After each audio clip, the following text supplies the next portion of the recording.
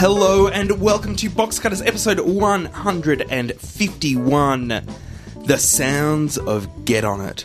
My name is Josh Canal. To my left, John Richards. Hello. What's... Hello, listener. No, I didn't. Really? I didn't want the listener to feel objectified by me singling them out as I have in previous weeks. So I thought this week I'd just say hello. Oh, okay, that's nice. Yeah, that's thoughtful. Yeah, it is. It is. And to my right, Brett Cropley. Good evening, viewers. Ah, well, Sounding a bit husky there, by the way. I am. Mr. Richards. I was going to mention. We had last week off for various reasons. There was the Wall Street crash, which Josh had to rush off to help solve. Yes. Yeah, I was called into Congress. Yes, and while he was doing that, I came down with a chest infection. So tonight's show, if I laugh at any time, I tend to then go into hacking spasms. So you may enjoy that. So does that mean this cough button will finally work? Oh, if I hit well, it, I'll get a cough. My cough button will work, but yours will. Yeah, no. No. Well, we did take a week off, and so we have a lot to cover. So I'm just going to run through the list, and then we'll go into it. Do you like that idea, guys? Mm-hmm. You like it? Mm-hmm. All right, good. Yeah. Okay, we've got Top Gear Australia. That started during the time, and we're going to go through that. Also, The Mentalist has started. We've got a bit of crap TV. We're going to talk about an American show called The Middleman. Hey. We've got letters to Box Cutters. We've got the Box Cutters quiz. We've got some pork, but as always, we're going to kick things off with the Box Cutters news.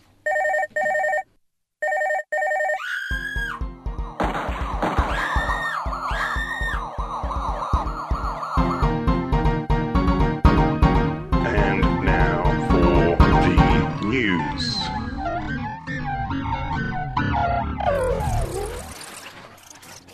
And first up with the news, here's Brett Copley.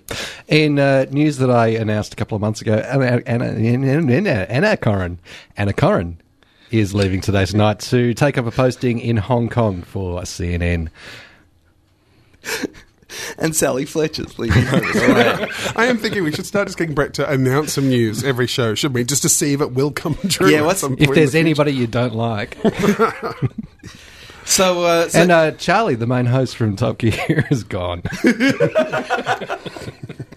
we'll talk more about that later on in the show. So, Anna Corrin leaving, so that's it today. Tonight's just cancelled. No more hosts. They're not going to bother with anyone else. No, there is going to be a host. They'll show the desk. They just won't have anyone behind it. So they'll show the desk for 2 minutes and then go And to then a go to the story story. and Wouldn't that then be come great? back for a 30-minute desk segue. Yes, and then 30 minutes, 30 seconds, and then ads. Yeah, back to the desk. Back to the desk, story. Nice. I like that. Disappointingly, this article that I have doesn't name her male replacement. Matthew White. Matthew White. I knew it was somebody white. Mr. Preparation, Brett Cropley. Hello. Hello, listeners. Yes, Matthew White will be replacing Anna Corrin at the desk, which is the first time Today Tonight's had a male host since Stan Grant, I believe.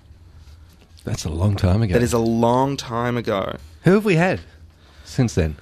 I can't I remember. was out of the country when Stan Grant left. I can't remember anyone before Naomi. No, neither can I.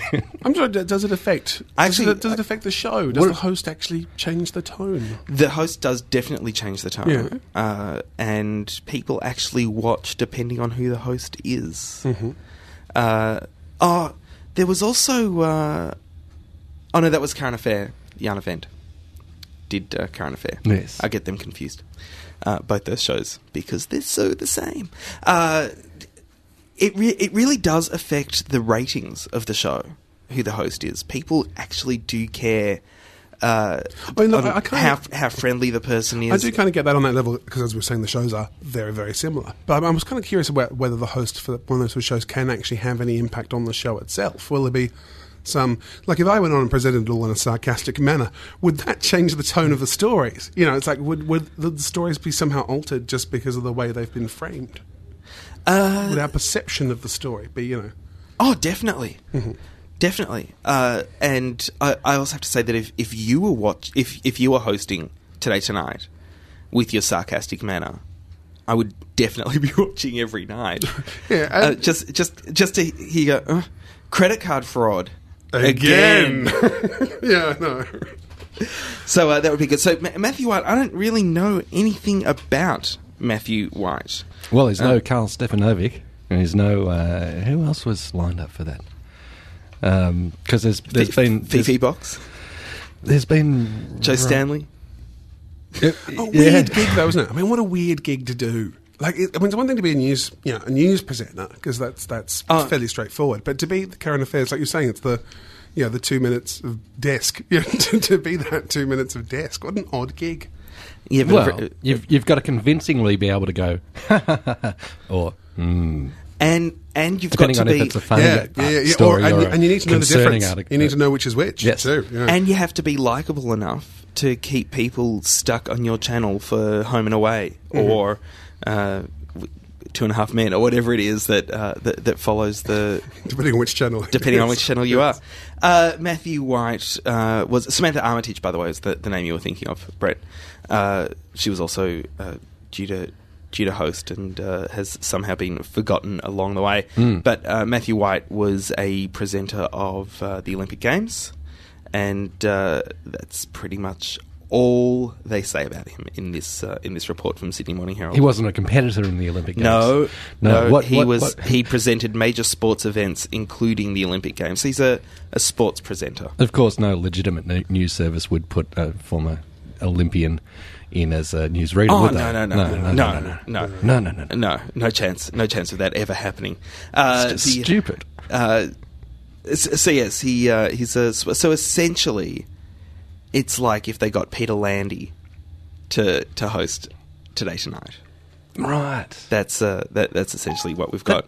That'd be great. We haven't seen Peter Landy for so long. I know. So that's how that would work. Channel 9, meanwhile, are denying reports that they have any contract going with Roberta Williams. This comes from the Herald Sun. Why do they feel the need to do that?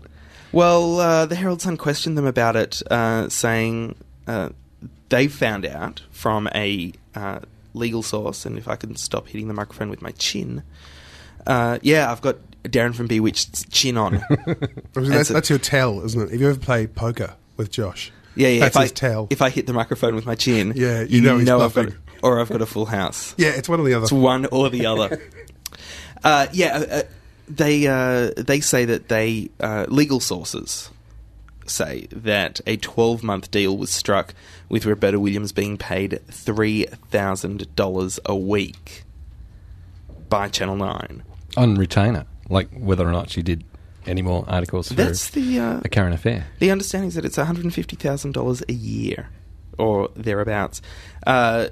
Nine publicity manager Michelle Stamper said, quote, "There has never been any contract with Roberta Williams and there never will be," which really to me just says there's no physical contract, but that doesn't... There's actually been no denying that Channel 9 are paying her and are paying her on a regular basis.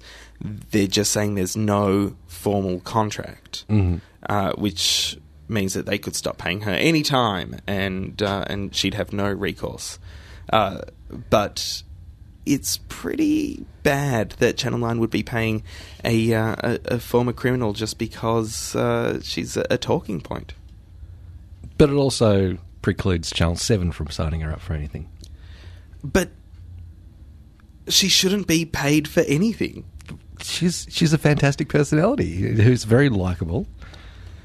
And, voice of the woman in the street. Right. My mistake. John. Well, this one came as a bit of a shock. After 4 weeks on air, Channel 10 axed Take It Out, its new dating game show. I don't think any of us saw that coming. I don't think any of us saw that. Well, we discussed actually, it was a couple of weeks back in which you've watched some and I've watched some, John. Yeah, so between us we've seen an episode. And what an alarming program it was. This article this is David Knox of City Search. There was a quote here that there were various issues they were having with the programs. It failed to retain the Neighbours audience. It actually shrunk the Neighbours audience. And it was seen to be basically a bit mean and a bit nasty. People just And- couldn't get over their dislike for the show while watching the show before, and so we're turning off. Yes, that's how much they hated it. It was seen that it didn't work for its blunt, speed-dating approach with unkind contestants ready to dismiss potential romantics on the basis of a phrase or the shoes they were wearing. And they also apparently had ongoing casting issues with low turnout of single men, which I thought was interesting. They actually couldn't get enough, cannon fodder to go with. Well, that was the term I'm sure they were using. There is, as far as I'm aware, still a man drought down the eastern seaboard, isn't there? And also, these numbers here, premiered to 850,000 viewers, went to 500,000 before it got axed. Here's the thing with Taken Out that I watched, let's say, a week of Taken Out. Okay, that's more than I saw. You're a brave man. But most of that was at 12 or 30 times speed. But I did watch little bits of the host, and I forget his name, but he was on... James Curley. James Curley, who was on Nickelodeon, the Australian cable channel Nickelodeon.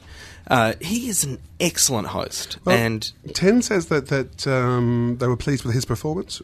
He has a promising future with the network. Oh, good. Because he was a really good host, and it was a tough job to do, because if you've got to speak to 10 or 15 dead shits a night and make it interesting in a half-hour show, that's always going to be difficult. One thing I did notice about Curly, though, was he had that thing, his shoulders kept rising up. I don't know, maybe it was just me. Maybe he's just bolted together from bits of old TV hosts. But it just seemed to be that, like, by the end of every episode, he was this permanent shrug going, "Yeah, I know, I'm hosting it. What can you do?" I found it really quite tense to watch that, man, because his body language was so kind of... The reason that I watched most of a week, and it was only most of the week because it got canned on the Thursday and they didn't bother bringing it back for the Friday, is because a girl I knew was actually going to be the contestant on it. She was going to be the girl who stands in the middle and gets judged, and then has to judge the last few. Mm-hmm. And apparently she was really good. Now, before she was on, in the week leading up to her, they just had a whole lot of mongers who just were just unattractive and had absolutely no personality whatsoever. And then she was going to come on, and all the remaining boys were going to go, wow, and all leave their lights on for the whole time, or so's my understanding. Is that a euphemism? Leave the lights on for the whole time. It is now. And then they never showed her episode because they were saving her until the Friday. Oh, so she never got... Oh, that's sad. So does that mean she didn't get the payout of the date? Well, she probably still had to go on the date because they go on the date and then film it and then show it the next in the next episode. Actually, this article mentions, that reminds me too, Yasmin's getting married, saying that yes. it lasted longer than that, which was, I think, 3 nights or something. Yeah, Yasmin's getting married did not last very long at all. Now, presumably, Yasmin must have been paid out. Again, I imagine with these sorts of shows. We paid her out. But monetarily, darling. But that sort of show, if you've got a contract to go on that, presumably you still get paid. I know certainly the people on Celebrity Dog School got paid for the episodes. I don't think Yasmin... that never got made. I don't think Yasmin's arrangement was to be paid to appear on it, but they were going to pay for the wedding. Oh, really? And that's all she was going to get? The production company actually wished her well. You're going to marry a stranger we'll and still put on the wedding for you. Yeah. That's not a deal. We'll still put on the wedding for you, but you've got to marry my cousin Greg. That's what the production company said. The weird thing is that Yasmin and Greg were so happy together, and it's a beautiful story. They've only knew the end of it. Channel 10 and a bold new experimental bit of programming have replaced Taken Out with repeats of The Simpsons. Really? They couldn't get their hands on any 2.5 Men? Or MASH. And they worked their way through all the series of Friends, didn't they? They finished up with that? Yeah. They did that. They weren't going to show the last series for some unknown reason, and then 3 viewers wrote letters, and they went, okay, well, whatever. It's like you never get to see the last series of Happy Days when they're in repeats. whenever they're on. Because that last series is terrible. No, but, you know, Joni and Chachi got married and it was The beautiful. Fonz becomes a Satanist. I quite like that plot line. That was fun. Yeah, I thought it was Yeah, these pinnacles drawn on his face, but it was like... It was the good to have kids- lighter moments, though, in that School series. is cool. Yeah, Hey. because it was quite a dark series. Brett, what have you got? Talking of Channel 10 axing stuff, It's a new theme. the hit show out of the States with all the kids, 90210, has been removed from the airwaves after some disappointing viewer figures here. Well, so not axed, temporarily removed. It's been pulled off air. Right. Yes. It's still on air in America, though. You can watch it in America. It is still in air on America. I've got America on my computer. So you could see, if you look through your computer, if you look into your computer through to America, you could probably still watch 90210. You just can't watch it on that box in your house. Actually, I saw a little bit of 90210 today, and my Shannon Doherty looks frightening. She always kind of did, though. Yeah, I know, but you know that show that she hosted where she would organise for people to get frightened? I don't think they... Shock Tactic? Shock Tactic. All she'd have to do is turn up. I've seen a few episodes of Ghost Whisperer recently, which seems to be that Jennifer Love Hewitt has the power to see women with way too much surgery, and that's been really interesting. Every other character who turns up in that show, anyone who's any character who's older than Jennifer Love Hewitt, comes in with like bizarrely pneumatically inflated lips. There was that one who was... who was she? Should it be Jay Moore's previous girlfriend? Is this the one that every time Yes, it cut to her, you go, yeah. "Oh my god!" And then you think you get used to it. Then it cut back to her again. You go, "Oh my god!" It's just like 45 minutes of that. That's quite That was stressful. particularly bad. And I can't believe that somebody seriously cast her like that. And yet in LA, that woman must look normal. They must consider her to look completely normal. I'm sorry to digress for a moment here from this, but I just want to say this is the theory about why so many Australian actresses are getting work in Hollywood. because they actually look normal. Because they actually look like normal human beings. The curious thing was this week, because I watched an episode of The Mentalist and also the first episode of True Blood, the vampire show from Josh's favourite television, cineast. And the interesting thing was that the same actor turned up in both episodes because they were meant to be in sort of small country towns where people, don't have bizarre LA star teeth. And I suddenly realised that this guy was getting all this work because he looked normal. He's the only normal looking guy in LA, and everyone has to keep hiring him to go, now sit there and play your banjo, because everyone else, including in one of these episodes, the Hispanic drug dealer who, has obviously had $1 million worth of dental work done, and you guys just don't believe this. It's just insane. Channel 10 only got through 4 episodes of 90210, 3 on the Monday, and then shifted it to Friday, and they wondered why people weren't watching it. Oh, they shifted it to a Friday. That's usually so successful for one of their shows. It is. The weird thing, too, of course, is that the 90210 audience is going to be the most tech-savvy audience, presumably. They're young, and I'm imagining a lot of teenage girls. Surely they are just going to download it and watch it anyway, so... Yeah, if it's not on air. Yeah. It's not like they're going to wait So till it's no summer. big loss for them. Yeah. Whereas a loss for Channel 10 to have paid money for something that then... Yeah, and then Channel 10 will put it on over summer and we'll get 20 viewers, and they'll say, see, we told you. The CW in the US... That's the Country Western Network, John. No, it's not. It's not the Country Western Network. It's just another network. Just another network. They are going to be doing a TV series about the boy who became Robin Boy Wonder. Ah, yes. A show called The Graysons. This report comes from Variety. Of course, Dick Grayson was the first Robin, Batman's sidekick or distracting target. As you may like it. Robin the Boy Hostage. Robin he's the Boy referred to Hostage. in The Middleman, which we'll get to. This is going to be a Smallville style. So it's not going to be about Robin. It's going to be about young Dick Grayson. They're going to call him DJ because you can't call a kid Dick on television anymore. And it's going to be looking at his first love, his young rivals, and his family as he grows up. Now, in the Batman mythology, Dick Grayson was part of a family of circus performers called the Flying Graysons.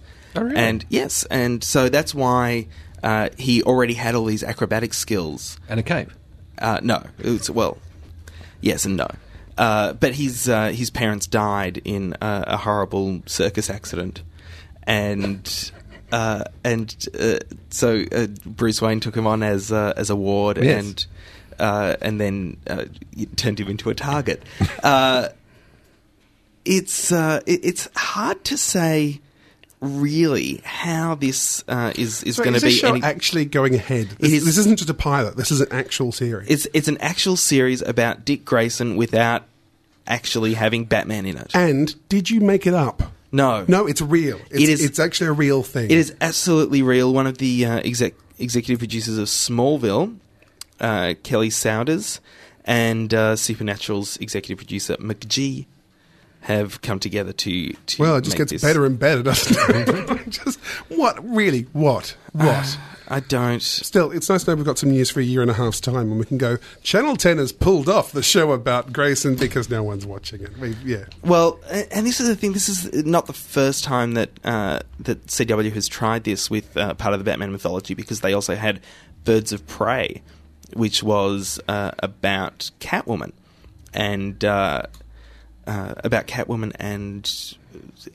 Batman's daughter. And again, you're not making this up. No, I'm not making it up. Really? That Batman and Catwoman, so Bruce Wayne and Selena Kyle had a daughter, and she is then taken in and becomes part of this group of crime fighters, and it's called Birds of Prey, and that lasted 6 episodes, I believe. Not very much. Does anyone remember Team Knight Rider? Just thinking about Yeah. shows that no one in the world wants. And, you know... and the Team fact that Knight we- Rider was great. And we now have this new version of Knight Rider. Not like anyone was really hanging out for a new version of Knight Rider. And there's Team Knight Rider where they all just drove some trucks around. Team for a bit. Knight Rider, where all the good guys drove Fords and all the bad guys drove nondescript cars. One of the reasons I loved Team Knight Rider was because it actually had a scene with no humans in it, of just 2 cars talking to each other. It was genius, absolutely genius. And that was around the same time as Baywatch Nights, wasn't it?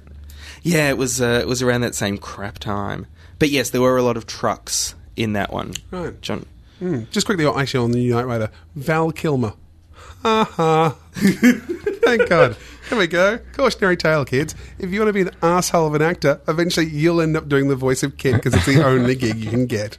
So there you go. Do you know the story of what happened with that? Because what's his face for Job from Arrested Development's real name, can't think of it, was originally signed up to do the voice of Kit, but got bumped for Val Kilmer. But in the States, he does the voice for GMC in their ads, and so got pulled at the last minute. Because he couldn't be the voice for this Ford Mustang if he was already the voice for GMC. But John, in Sorry, my world just went very strange there for a moment. in the efforts of trying that segue again, Oh, well, what were we talking about? yes, there were a lot of trucks in Team Knight Rider. John Richards. Which leads us to the amusing news that goes at the end.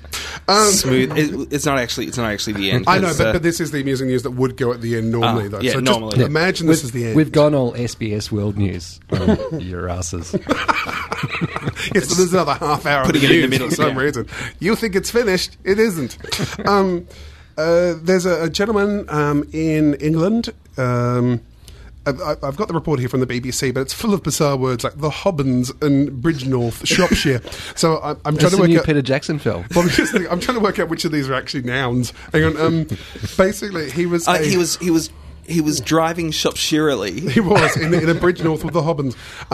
He was driving a lorry, which I've checked. It's a truck. Yes. So basically, he was a truck driver for I thought it was the Star of House. it's a pound stretcher lorry, which I like even more. This gentleman, Benjamin Trotsman, has been found guilty and given hundreds and hundreds of hours of community service for driving his truck, his massive truck, back and forth erratically over the road, nearly killing some people and various things of that nature for 25 miles until he was stopped by police, who discovered when they got him out of the truck that there was a laptop on the dashboard and he'd been watching Battlestar Galactica. So, moral of the story is, don't drive your truck while watching Battlestar Galactica. Because Battlestar Galactica is so compelling that you won't be able to concentrate on the road. Exactly. Yeah. Exactly why he felt the need to do this while driving the truck. I can't even watch TV shows while I'm on public transport. I'm too distracted by things that are going on around me. So imagine you were driving a Safeway vehicle. Train. Sorry? If you weren't driving the train, perhaps. Oh, yeah, maybe. But if you were driving the train, what do you think you'd watch? Oh, I'd probably watch some Petticoat Junction. Oh, that's nice. Because that's got the train in it. Thomas the Tank Engine. It's sometimes the tank engine. But also light frothy things that aren't going to get you too upset. Yeah. Nothing that would make me think about all the suicide people that I was running over. That's true. He was also banned for driving for 15 months in order to pay £546 in costs. 546. I don't know where that number comes from. Yeah. Brett Cropley. In death-related news, since we were last in the studio, we've seen the passing of Paul Newman, who didn't do a lot of TV, but Valet, and Rob Guest, who fans of Man O' Man would remember fondly. He played Phantom of the Opera in Man O' Man. Yes. Yeah. It was quite a spooky show. A friend of mine was on it, and he said that actually in the studio it was much spookier. It was lots of cold Poor Rob breezes. Guest, known throughout the world for his fine work in musical theatre, but no, we're going to tell you he was on Man O' Man. Well, this is a show about television. I know, but I'd forgotten it existed until you mentioned it. It was like, oh my God, it's all come back. Really? Every time I see a swimming pool, just nightmares of Man O' Man come back to me. And lastly in the news, the Gruen transfer has been bought by Endemol and is going to be turned into a series for foreign export. Who previously produced it? Was it all ABC in-house? No, it was Zapruder's Other Films. Oh, yes. Andrew Denton's company. Oh.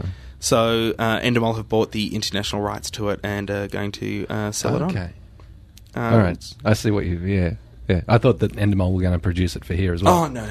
I believe Zapruder's is still going to produce it here, but they've bought the international rights. Yes, Endemol went, hey, people behind a desk talking. That's amazing. we can do something with that. It's about ads. There are no shows elsewhere in the world about ads that aren't the world's funniest ads. I think that's a good thing. Anyway, sorry for trying to end the news on a light note. Let's go back to Rob Guest being dead. And that is the Box Cutters News. Hey, this is James Talia, and you're listening to The Spot, where you can find out everything good, bad, and otherwise on your box. It's the Box Cutters. Now... Hang on, James Talia is now a celebrity person telling me I'm listening to Box Cutters. Isn't this a bit, eating its own ass? Like the snake eats its own ass. It's an expression people use all the time.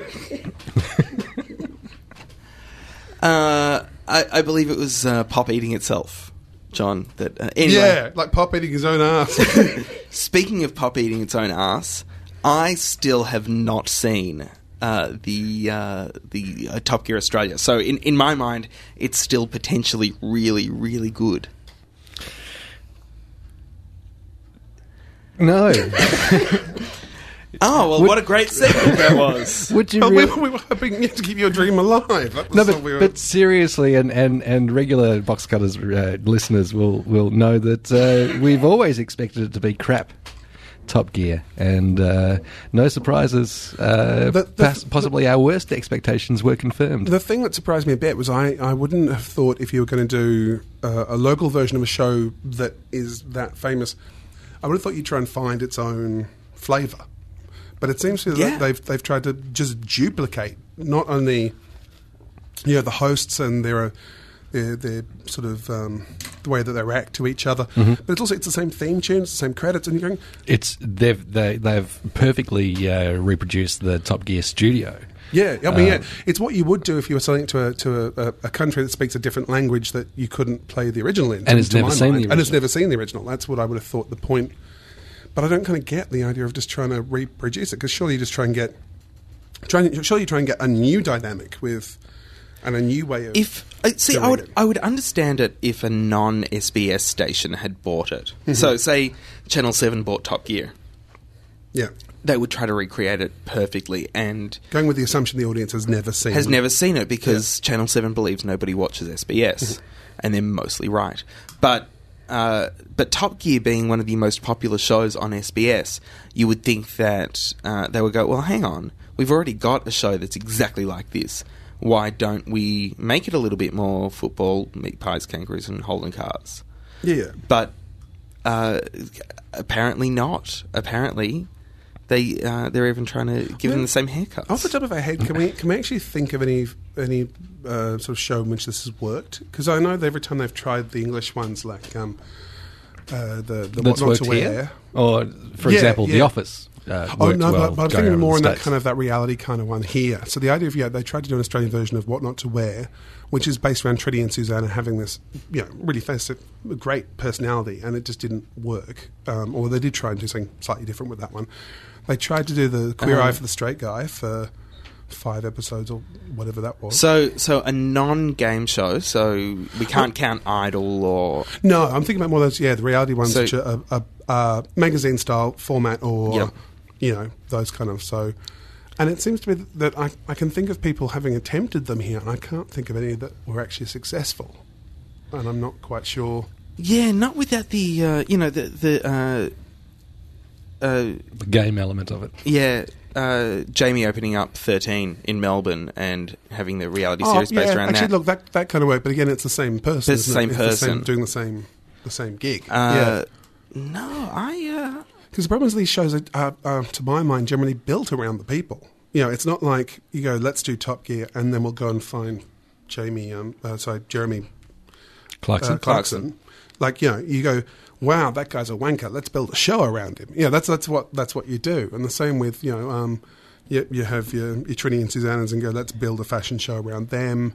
You've got the Queer Eye for the Straight Guy one. Maybe that was a bit more calculated. I'm not sure. But again, I'm sure they probably already had like Carson Kresley or whoever in their sights first and built the show.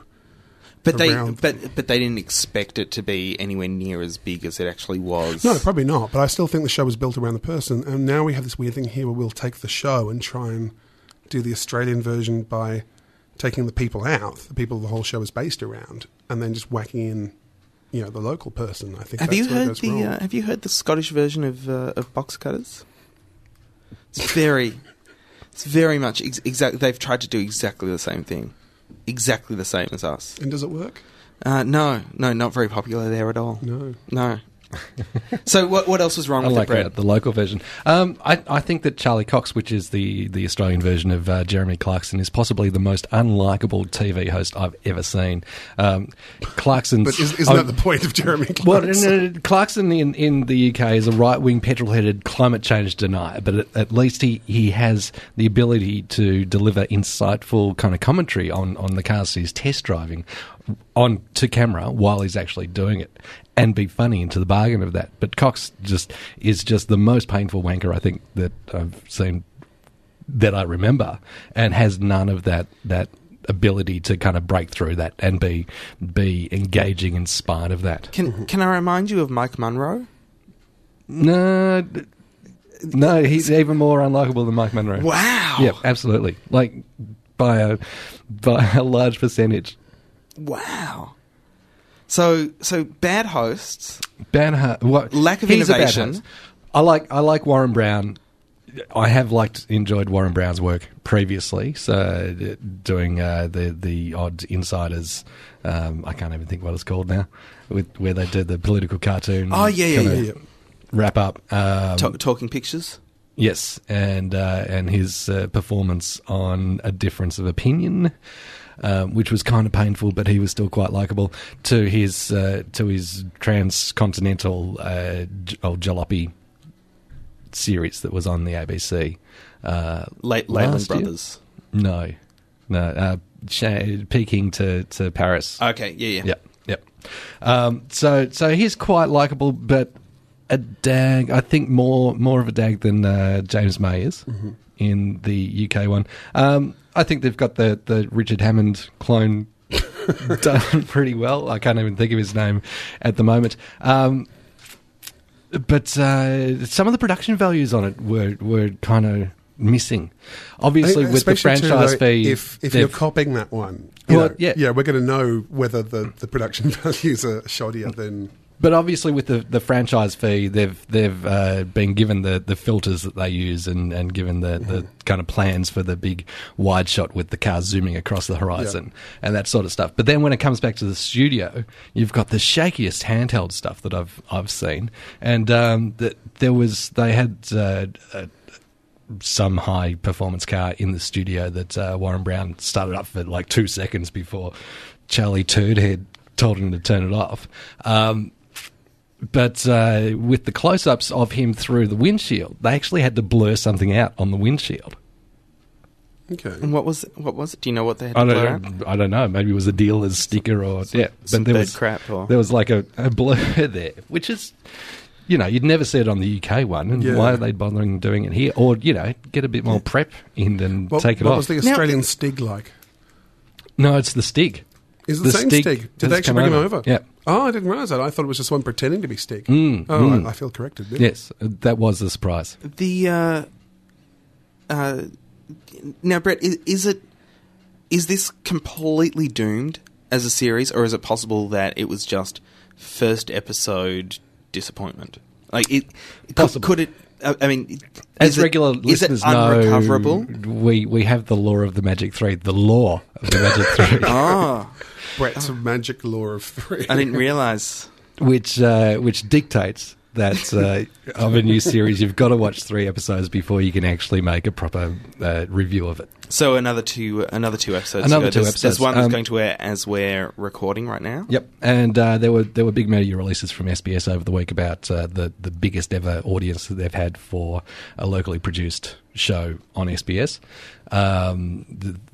I think that the trade-off for destroying all their programming for the last 2 months, for that's maybe not the best deal that they could get. This week, as we are recording, they're doing the Ford versus Holden death match. Beyond that, I can't see more than 20% of that original viewership staying tuned. Predictions from Brett Cropley.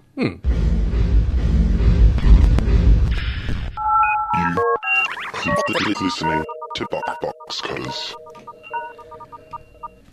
John Richards, you're a mentalist. I am a mentalist. I'm going off. You're going off. Going off. The Mentalist started last Sunday night on Channel 9. And it's not about people going to raves in the East End of London, as I assumed it was from the title. I'm going to say it's the worst title It is in the world. a terrible title. It's dreadful. I've watched the first 2 episodes, so I'm 2/3 of the way towards the law. So hopefully they won't arrest me as long as I watch one more. It's funny because the second episode actually starts off with a title card explaining what the title means. Actually comes up with The Mentalist, noun, and gives this little description that it's basically a psychic, a stage psychic. I missed that one. I was watching it on Channel BT. It's only in the second episode. It wasn't on the first one. Yeah. So And obviously by the second episode they've gone, oh, hang on. It stars Simon Baker. Australia's own The Guardian. Yes, Australia's own The Guardian, from East Street to LA. Bless him. Oh, is he in East Street? He was in I've East never Street. understood where he came from. I looked him up. He was in a bunch of sort of soapy stars. I mean, to me, I only really know him through Land of the Dead, the George Romero film, which I think is pretty good, people. Yeah, take that in the eye, zombie Land of the Dead deniers. Who didn't like Land of the Dead? Apparently, it's considered to be one of the most minor entries in the Dead franchise. Oh well, it's no Dawn of the Dead, but it's no Dawn of the Dead, but it's more of a Day of the Dead, and it's much better than Diary of the Dead. That's what I feel. Diary of the Dead I haven't seen. Yes. Anyway, it's much better than Seven Brides for Seven Brothers of the Dead as well. That one's terrible. It's a wacky gag. The Mentalist. Now, it's a show about a man played by Simon Baker who was he was a fake psychic. He used to do the whole kind of, there's someone with pain here in the audience. Yeah, you've lost someone. Who now works for the California Bureau of Investigation. Real or fake? The CBI. I don't know. It sounds fake, but there you go. And because the whole basis is that he's such an observant person that he can kind of determine He has things. Formidable powers of observation. Formidable powers of observation. Now, the interesting thing about The Mentalist, having watched 2 episodes, is that I really enjoyed it, and I suspect it's terrible. Like, I got to the end of it going, I'm actually enjoying this show. I will quite happily watch this show, but I suspect it might be a really bad show, especially in the police procedural part of it. Well, let's look at the first scene, shall we? I love the first scene though. This is a good example of the very first episode. Where yeah? you've got a couple who have lost their daughter. Well, she's been missing for a while and she's turned up dead in the house next door, with the full staging and PA set up for them to do their little media conference. Yeah, what is with that? And he observes that while the husband is trying to cuddle the wife, she's pushing away in a very Pepe Le Pew-esque manner, going, "No, I do not love you." And he has formidable powers of observation. So he goes inside and makes himself a sandwich, puts the kettle on, gets a couple of tea bags ready for her to come in because he completely expected her to come in. And what a cup of tea. I love this scene. I actually thought it was gorgeous, gorgeous scene. So she comes in and he basically is having this chat with her going on from the bureau. And from this point it was okay, just up until that point. And you know, no problems. Okay, that's true. I actually really like that because the whole scene is you're going, what the hell is this man doing? And he's presented as a crazy kind of type. Yeah, he's presented as when in that scene when he goes into this woman who clearly is in mourning for her daughter, and he goes into her house, into her kitchen, opens her fridge, makes himself a sandwich. I've gone, clearly he's a mentalist. But it's a really powerful opening because emotionally where they're going, what the hell are you doing in this woman's house? And of course she comes in and he says, "Hey, how you doing? Oh, your daughter's dead. Oh, that's a bad thing. You want a cup of tea? You want a cup of tea? Here it is. So why do you think your husband killed her?" And then of course eventually she shoots the husband and he dies. Now, and that's almost like a pre-credits bit that is never kind of gone back to again. And I was going to say the thing I really enjoy about the show is the bits where he is talking. The character moments I think are really lovely, like where he'll just do some interesting stuff or he explains how something works. The police procedural stuff seems to make no sense whatsoever. And the end of every episode... he's a maverick. He is a maverick. But at the end of every episode, he seems to point randomly at someone and go, "It was him! He's the murderer! Why not?" You know? And it just seems so bewildering that the thing it's meant to be, the crime series, I didn't believe remotely, but I kind of really liked the character and I was enjoying his all the character bits. is really good. And I like the woman too, the woman who's his boss, who's the offsider. They do have, and then they've given him like 3 other teammates who seem to do virtually nothing. And in the second episode, they're a little bit desperately trying to shoehorn them into the plot. So I think possibly they're a bit stuck with too many characters, but they're still good characters, so good moments. Like in that first episode where he talks about how one of the guys is going to try and make a move on the other woman in the team. On the new chick. New chick. And I love that scene in the elevator with the two of them there, and it's just massively uncomfortable in this moment where you're not quite sure where it's going to go. I was really impressed with stuff like that. But yeah, the actual plotting bit. See, there are only a few things you can do with a character like that, though. Mm-hmm. You can either turn him into a police procedural helper, like Monk, right?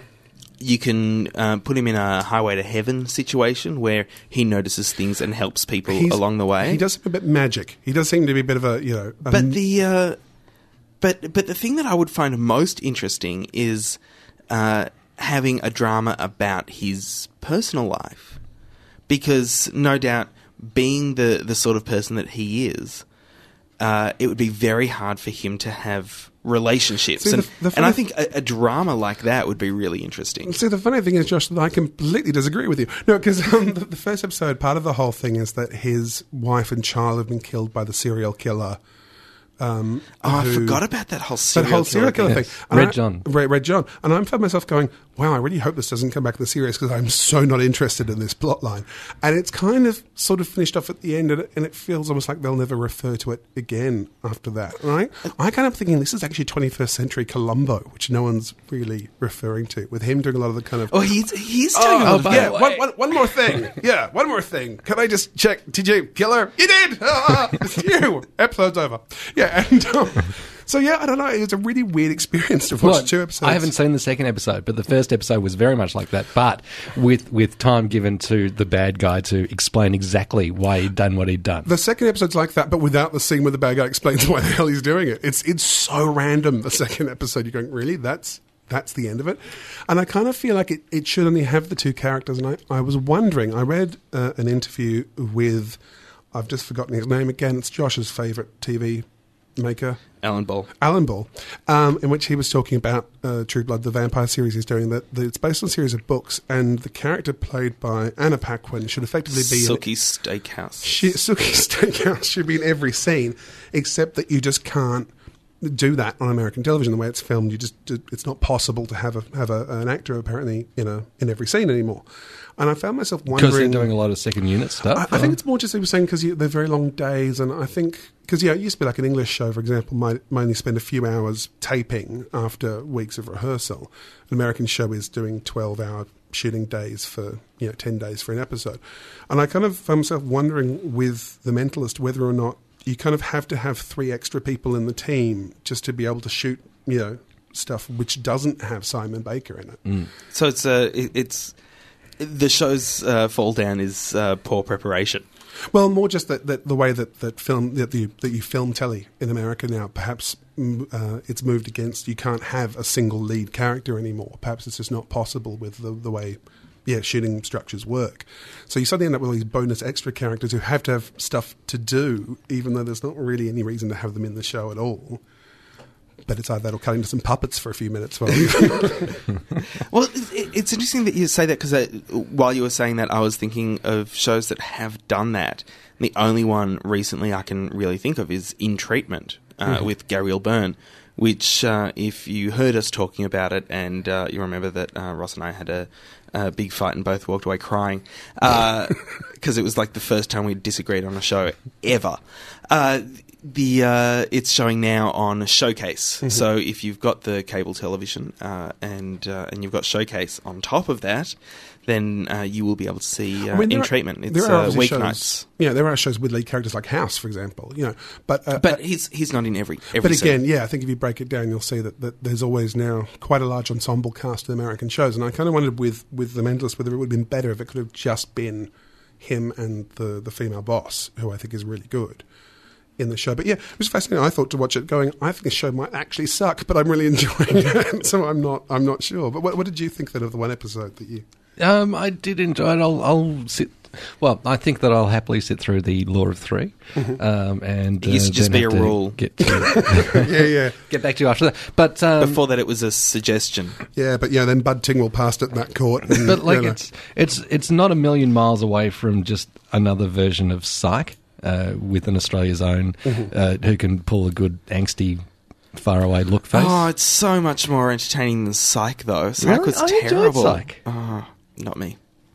I never saw Psych. I was disappointed that 10 kind of walked away from it. It's coming back. I think I read that the new series over the Psych summer when there's less competition. Well, no, I think oddly enough they're trying to cash in on The Mentalist now. So here's a show ripping off Psych. Let's bring Psych back and go, look, it's like The Mentalist. I thought Psych was lots of fun. Is The Mentalist going to be Sunday nights ongoing on Channel 9? I do not know. Extreme fast tracked. Yes, it was so fast tracked to my computer. That's what I saw. I don't know about. Well, so the second episode in the States went to air Sunday week ago. Yes, it actually was on but air then days after. They've got a couple of breaks. Yeah. But is it going to be Sunday nights on Channel 9? It'll be next Sunday night, yes. Okay, it will be next Sunday night on Channel 9. And then Channel 9 will discover they can't actually download the next one because there's a break. so God knows what will happen the week after. Cut! That's the worst coma acting I've ever seen! Is it my imagination or is TV getting worse? This show ain't no good. That was so terrible, I think you gave me cancer. Look out, Smithers! I love this show. Just quickly, in Crowd TV, and while we were speaking about The Mentalist, that is fast-tracked on Channel 9. There are a couple of other shows that are going to be fast-tracked on Channel 10. I think they're going to show Supernatural fast-tracked. I believe they're seriously fast-tracking. From the ads I've seen, they're seriously fast-tracking. But that doesn't mean that it's any faster than normal fast-track. No, it's seriously fast-tracked. Because it's on Channel 10, everything's seriously. Yes, it just means the gentleman who's doing it with a very sombre face. He's thinking of Rob Guest. Looking angsty. Gentlemen, how would you spell fast-tracked? 2 words, or hyphenated, with 2 T's in the middle. Right. That's how I would have gone. I like a hyphen. I would have gone hyphen, FAST hyphen tracked. Yeah. I'm not spelling the second one. But both Channel 10 and Channel 9, in a way that I can only think is so much the same that it must be collusion. A spelling fast-tracked as one word with one T. Well, yeah, it's fast. It's so fast there's no time for two T's. Exactly. There. And double T's look funny. Which is why you put a hyphen in between them. It's fast-tracked. That just makes it slower, Josh. Are they There's no time for hyphens. Are they putting italics as well, so you get the idea that it's really fast-tracked? Can't even stand up. It's speeding along. With a little racing stripe. I just think that's terrible. I think the idea that they would just invent a word that was already a hyphenated word. Why? Why do that? I could not believe it. I'll tell you what I'm curious to see with the whole fast-tracking thing, whether or not this happens. But we've already seen, 90210, for example. We've taken it off. It's already gone to second series in America. So it's obviously popular enough in America. Not that popular. It's been given a second series. It's been given a second series. But but obviously it's popular there. Not that popular here. I'm kind of curious to see if it happens the other way around, where one of these fast-track shows becomes like a smash hit here. People going, we love The Mentalist, and then, gets axed 5 episodes in the US. Wonder Woman? Was not that popular here. Wasn't doing well? Wonder Jericho? Wonder Woman.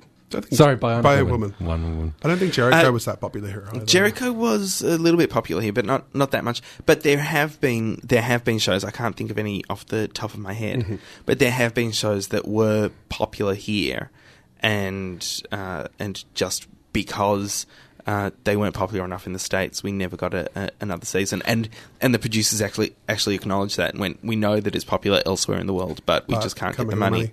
I remember as a kid that the ABC would occasionally show Quark, which was a comedy sitcom, science fiction comedy sitcom, sort of parody of Star Trek, about Richard Benjamin played the captain of a ship that went through space collecting rubbish. Yes. It was like a rubbish truck comedy thing.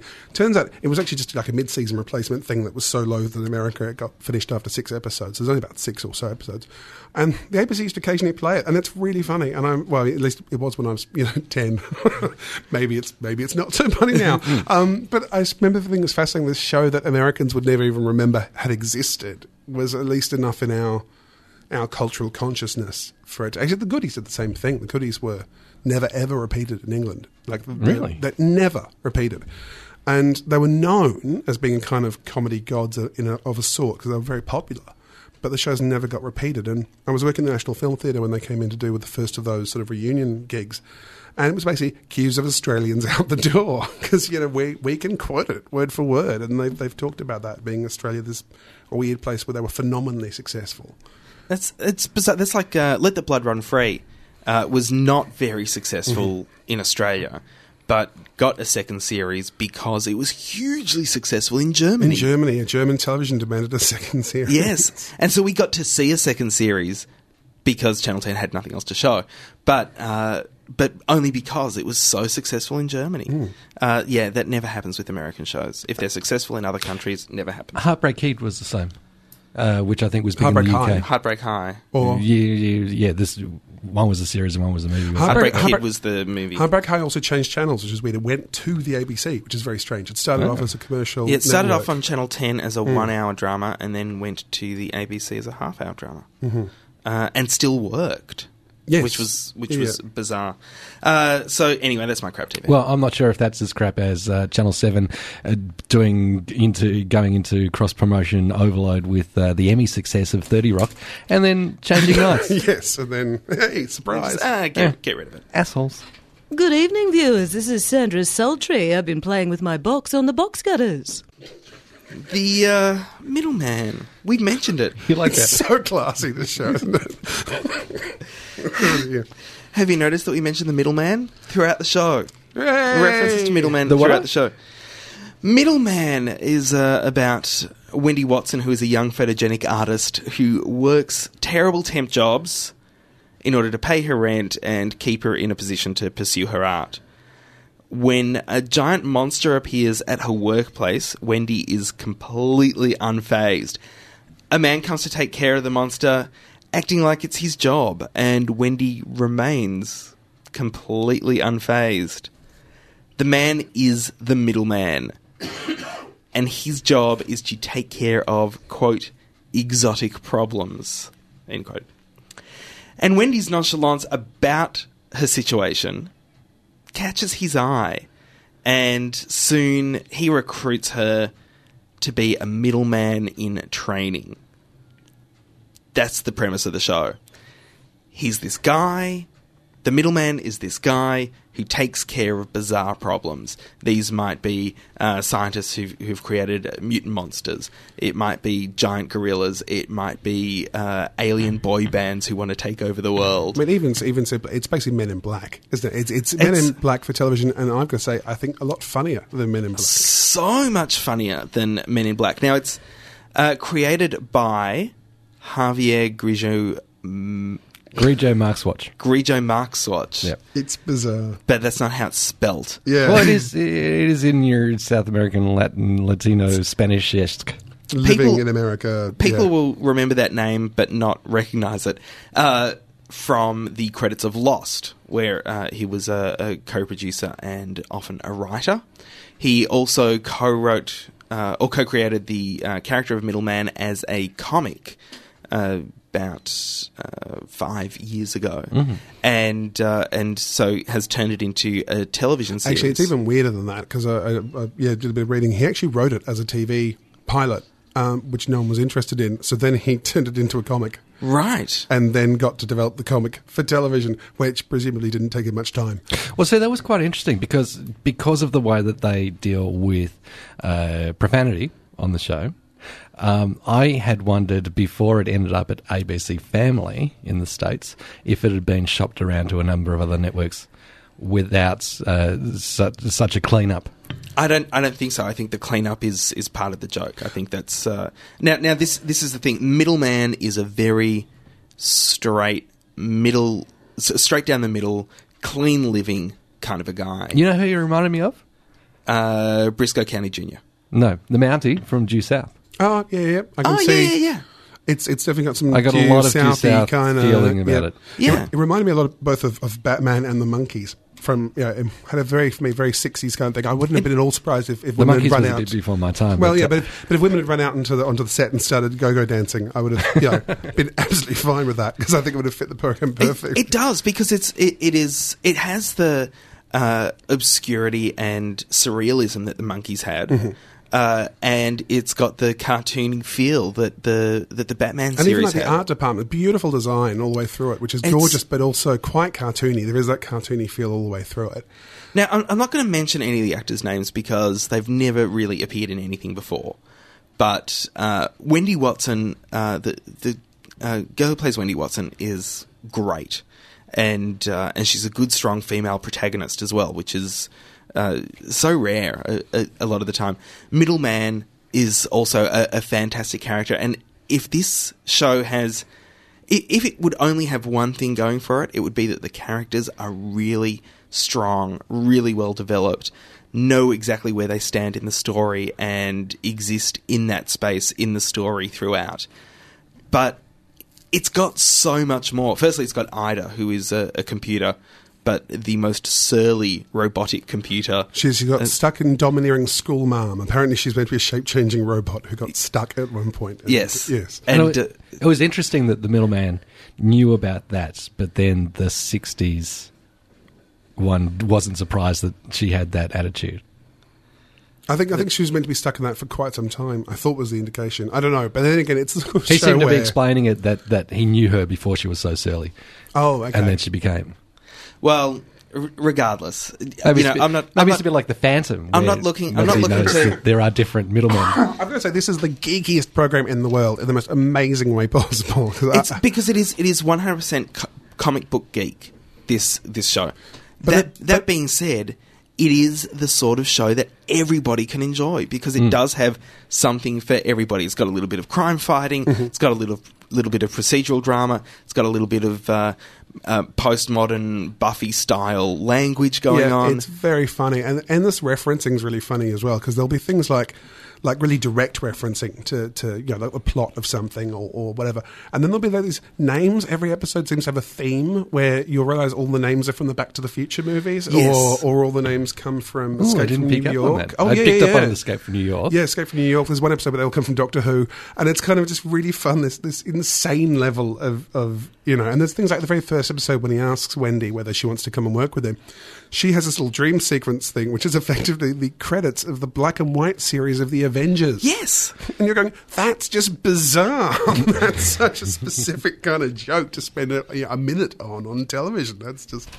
It's really bizarre, but so completely entertaining. And there's those little reference things remind me of. I don't know if you're a fan of Supernatural, John. Right, See, I love Supernatural. I think it's a great show, and one of the little things that I really enjoy in Supernatural is whenever the brothers go to somebody's house to investigate some kind of spookiness, and they're pretending to be cops or from some authority. Got different IDs. They're always some kind of hard rock or heavy metal famous duo. Yeah. So, hi, I'm Detective Page and this is Detective Plant from... And it's Right, just little things like that where you go, I get that reference and I pick it up. Middleman has another thing too, where it kind of... There are those repeated gags. There's these running gags throughout it. So the more you watch, the more you feel part of the show. So things like every crazy mad scientist they meet, no matter how insane their plan is, it is sheer elegance in its simplicity. And it's this line that everyone ever says. And when there's an episode where Kevin Sorbo from Hercules plays the 60s middleman who's been cryogenically frozen, as you do. I couldn't pick where I knew him from. He gets thawed out, and he's saying, do they still always say it's sheer elegance and its simplicity? Yeah, they still do that, which I absolutely love. It's great. It's great, and I love the Wendy Watson lives. She rents an illegal sublet with an equally photogenic young artist, and this is the other thing as well. The captions. The captions are hilarious. Yes. There's these little like X-Filesy things telling you where and when they are, and they're in 2 dimensions and not giant at all. They don't float. It's great. And they themselves are really entertaining. I found myself rewinding it and going, now I need to read exactly what that said because I know because they're timestamps. But one episode it might be timestamps, but it will say might be military time, time, or it might be just a different country. So the time that they're showing, but it's a different country. There was one I really liked where they've shrunk Wendy to stick her into Ida's head. It's a rip-up of Fantastic, and I always get this wrong, Fantastic Voyage. And the captions come up saying, inside Ida's head, Wendy has been shrunk. And they go, and there's a little moment, and it says, it's just like Fantastic Voyage. And the fact the show itself admits what it's ripping off, I thought was hilariously funny. It is a great show. I would say 3 episodes in, I was convinced it's been cancelled already. Like, I was enjoying it so much, I thought this show has obviously been cancelled. And it did have 14 episodes, and it was cut down to 12 episodes for screening. It was screening on ABC Family over the summer, so they already didn't have high hopes for it.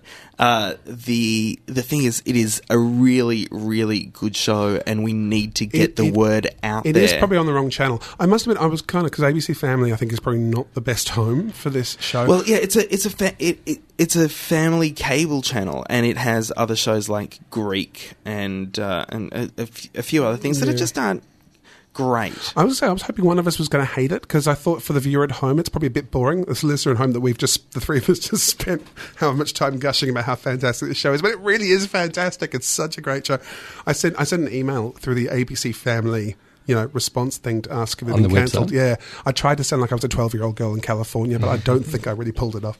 But yeah, nothing. I got nothing back. I think there does seem to be a vibe that they haven't decided whether or not to cancel it yet. And it will really depend on how popular I would say DVD sales are. Mm-hmm. So if it does come out and you see it on Amazon, buy it, because you're not going to be disappointed. And I'll tell you as soon as I've discovered that it's available on Amazon, so you can go and buy it, because I would say every sale counts DVD wise for the continuation of this show, and it is such a fun show. Now, I think there's various petitions around for it not to be cancelled, but also some talk that maybe if ABC Family don't take it up, then the Sci-Fi Channel may take it up over there. Also, the website is amazing for it. It's got these all these podcasts of what's his face, Harvey casts. I found one which is his blog, his middle blog. There seems to be so many websites, I'm not quite sure how they all link together, but this one, he'd gone through for a bunch of the episodes and listed every single reference in the shows. So you could look through and find every name and every, All right. And that was fun. Well, apparently there's footage of around the writers' table as they were doing a read-through for it. And we'll put links to all of that on the boxcutters.net site. It's Middleman. You can't see it in Australia, but you can if you've got the internet. Hey. I'm your postman. I have a letter from you. Did you read it? You're a godsend. Savior. No, I'm just the postman. The postman. The postman. The postman. The postman. John Richards, you said, can we do letters to box cutters this week? I did say that because we have such lovely, lovely box cutterers out there. What is the collective word for one who listens to box cutters? Do we have a member of the box cutters family? Well, that's boring. Our box cutters brothers, but we spell it with only one T to make it go faster. I think we need a term. I think people who listen to box cutters should have a word to make them feel like they're mindless zombies. Anyway, well, how we have traditionally done it is to give them their own little box cutters names. Mm-hmm. We haven't actually told you that you are now Jobo. No, you're not. You're John Boxcutter. Jobo. John Boxcutter. I'm Brevo. You can be whatever you want. Oh, actually, no. You're both Jobos. No, I'm Josh. You Jabo. And he's Jabo, John. Jobo. So anyway, I've been reading the lovely, lovely comments left by the lovely, lovely people on the website. I don't respond to them as I feel that's a bit beneath me. But but I like to read them. That was so Noel Ferrier of you. That's going to come back and bite me in the arse, isn't it? I thought we should address just a few things that have been commented on. The lovely Cat Brain has mentioned, in regards to my Doctor Who referencing, that she thinks there's only 3 specials in total next year, not 4. And that's kind of correct, I think, because there are 4 specials in total, but one of those will be the Christmas special from this year. So technically this year. Yeah, although the no one's quite sure when they're going to be played, so the second special might actually be New Year's Eve as well, so there may well be 2 at the end of this year and then 2 next year. In which case Cat Brain's wrong. Well, I think we're all right, is what I'm trying to say. In a way, we're all right. Hey, you're all right, I'm all right. Yeah, so there are confirmed 4 in total of some form at the moment, but yeah, one of those is definitely for Christmas. Not for life, just for Christmas. Another thing someone mentioned, because I mentioned last week I wasn't sure whether or not we were allowed to mention that we all illegally download. And there was... None of us do that. We all legally download. We legally download. We pay money. What we can through iTunes. Yeah. And I totally download stuff from BitTorrent. Really? What? Yeah, 100%. Josh. How else would I sing disappointed. Middleman? Josh, that's going to get a fact on your ass. A fact will come down. This is actually... Well, you know what? I buy the DVDs of the shows that I like. So, they're getting the money. Well, again, for Cat Brain, she put through a link from... it was an article that was in the Green Guide, not the Thursday's Past, but the one before, about how... Basically, it was saying how Australian copyright bodies aren't going after individual users. They're more interested in looking at the people who are, uploading and making all the trouble in the first place. Or burning DVDs and selling them at Caribbean markets. Which makes a lot more sense, that they would go after the people who actually start the circle rather than people who are just doing it because it's available. That is true. But I also wanted to, part of this link here that Cat Brain put in, which is a quote from Adrienne Pekotic of the Australian Federation Against Copyright Theft. And this is actually just a bit of a... I was planning to email them and didn't get time. There's a quote here from her saying that we must crack down on this. It's a very damaging activity. It caused $92 million worth of damage to the film industry in 2005 in Australia alone. Now, my question is, $92 million? It's just, where does that come from? Where does that come from? That's just such a random kind of number. Like, how can you determine what damage is being caused by downloading? Well, they try and think of the biggest number that they can. and then take 8 off it so it doesn't sound... Yeah, you know. And that's their figure. Because also 92, it sounds that thing of putting a number on it to try and make it sound more kind of real. Yeah, and it's, you know what, people didn't go to see Australian films at the cinema? Is that what you mean? Because that hasn't changed. And then finally, I just wanted to mention lovely Lyndall. Lyndall Box Cutter. Lyndall Box Cutter has put here, said she was digging me a lot until the whole I love to spoil TV plot and kick over kids' sandcastles thing. So I just want to quickly, because there was some controversy about that, about my spoilers. My point with the spoilers, I was saying, I think we get a little bit oversensitive of what makes a spoiler, and I felt with the 2 comments about Fringe that we had made that had been pointed out as being possible spoilers, one was that it had a generic X-Files ending, I don't think really counts as, and my comment that was it the secret or the thing, the capitalization, whatever it is that they're after, was a thing that I mentioned, and Brett had picked me up on it being a spoiler.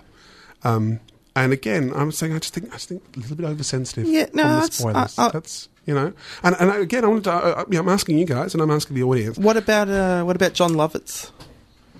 Are you gonna go back on John Lovitz as well? No, John Lovitz sucks. Right.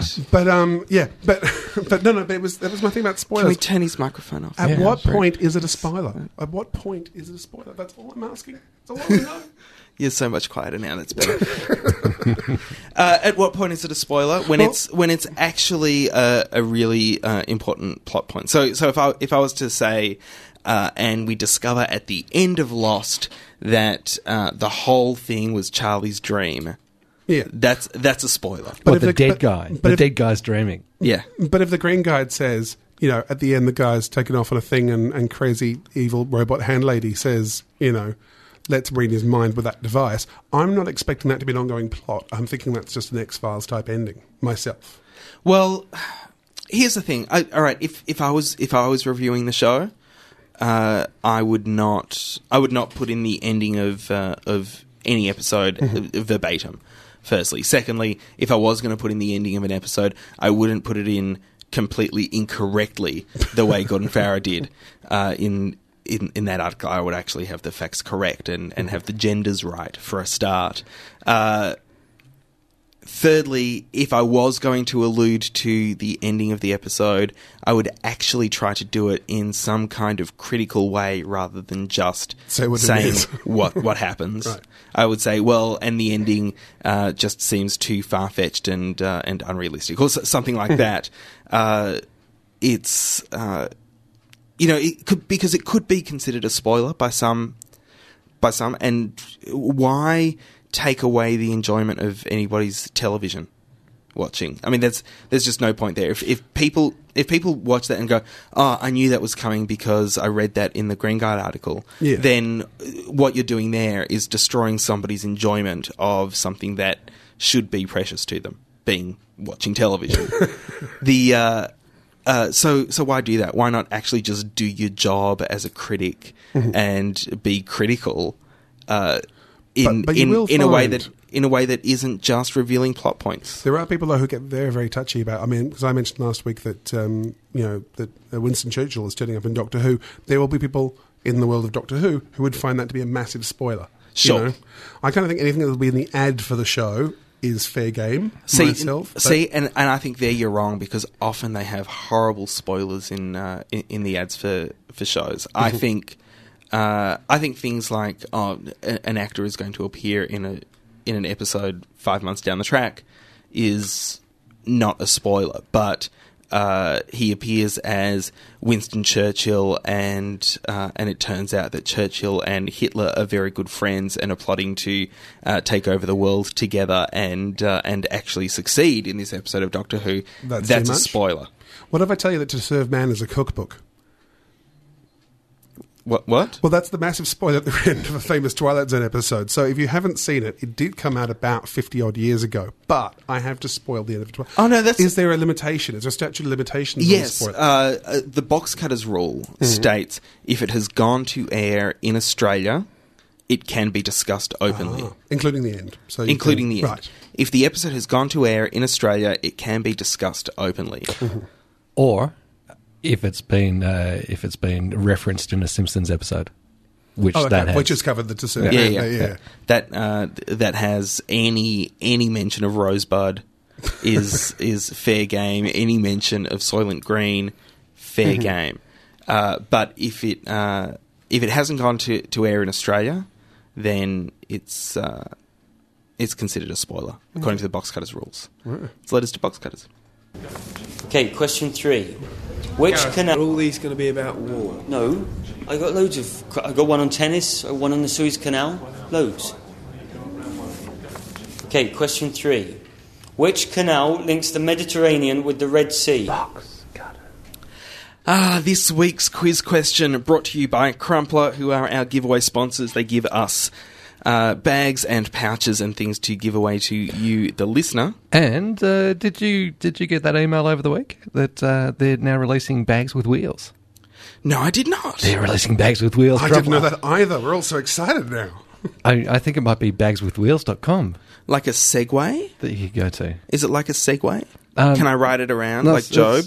No, not like that. It's like the suitcases with the handles and the wheels down the bottom. Ah. Yeah. But why would I want that if I can put all my clothes in my Crumpler bag for a weekend away? They're bigger. And they've got wheels. But I'd have to and check you can them. Put more weight in? But I'd have to check them in the luggage compartment.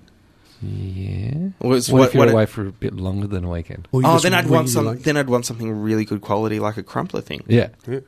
And they're making that. Great. Well, this week we are giving away a Thirsty Owl purple. That's all it is. It's a Thirsty Owl purple. It's a little pouch to. You know what?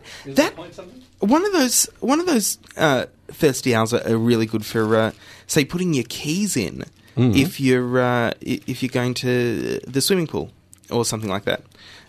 Put your keys in it, attach it to your bag. You know where they are. They're easy to access. Mm-hmm.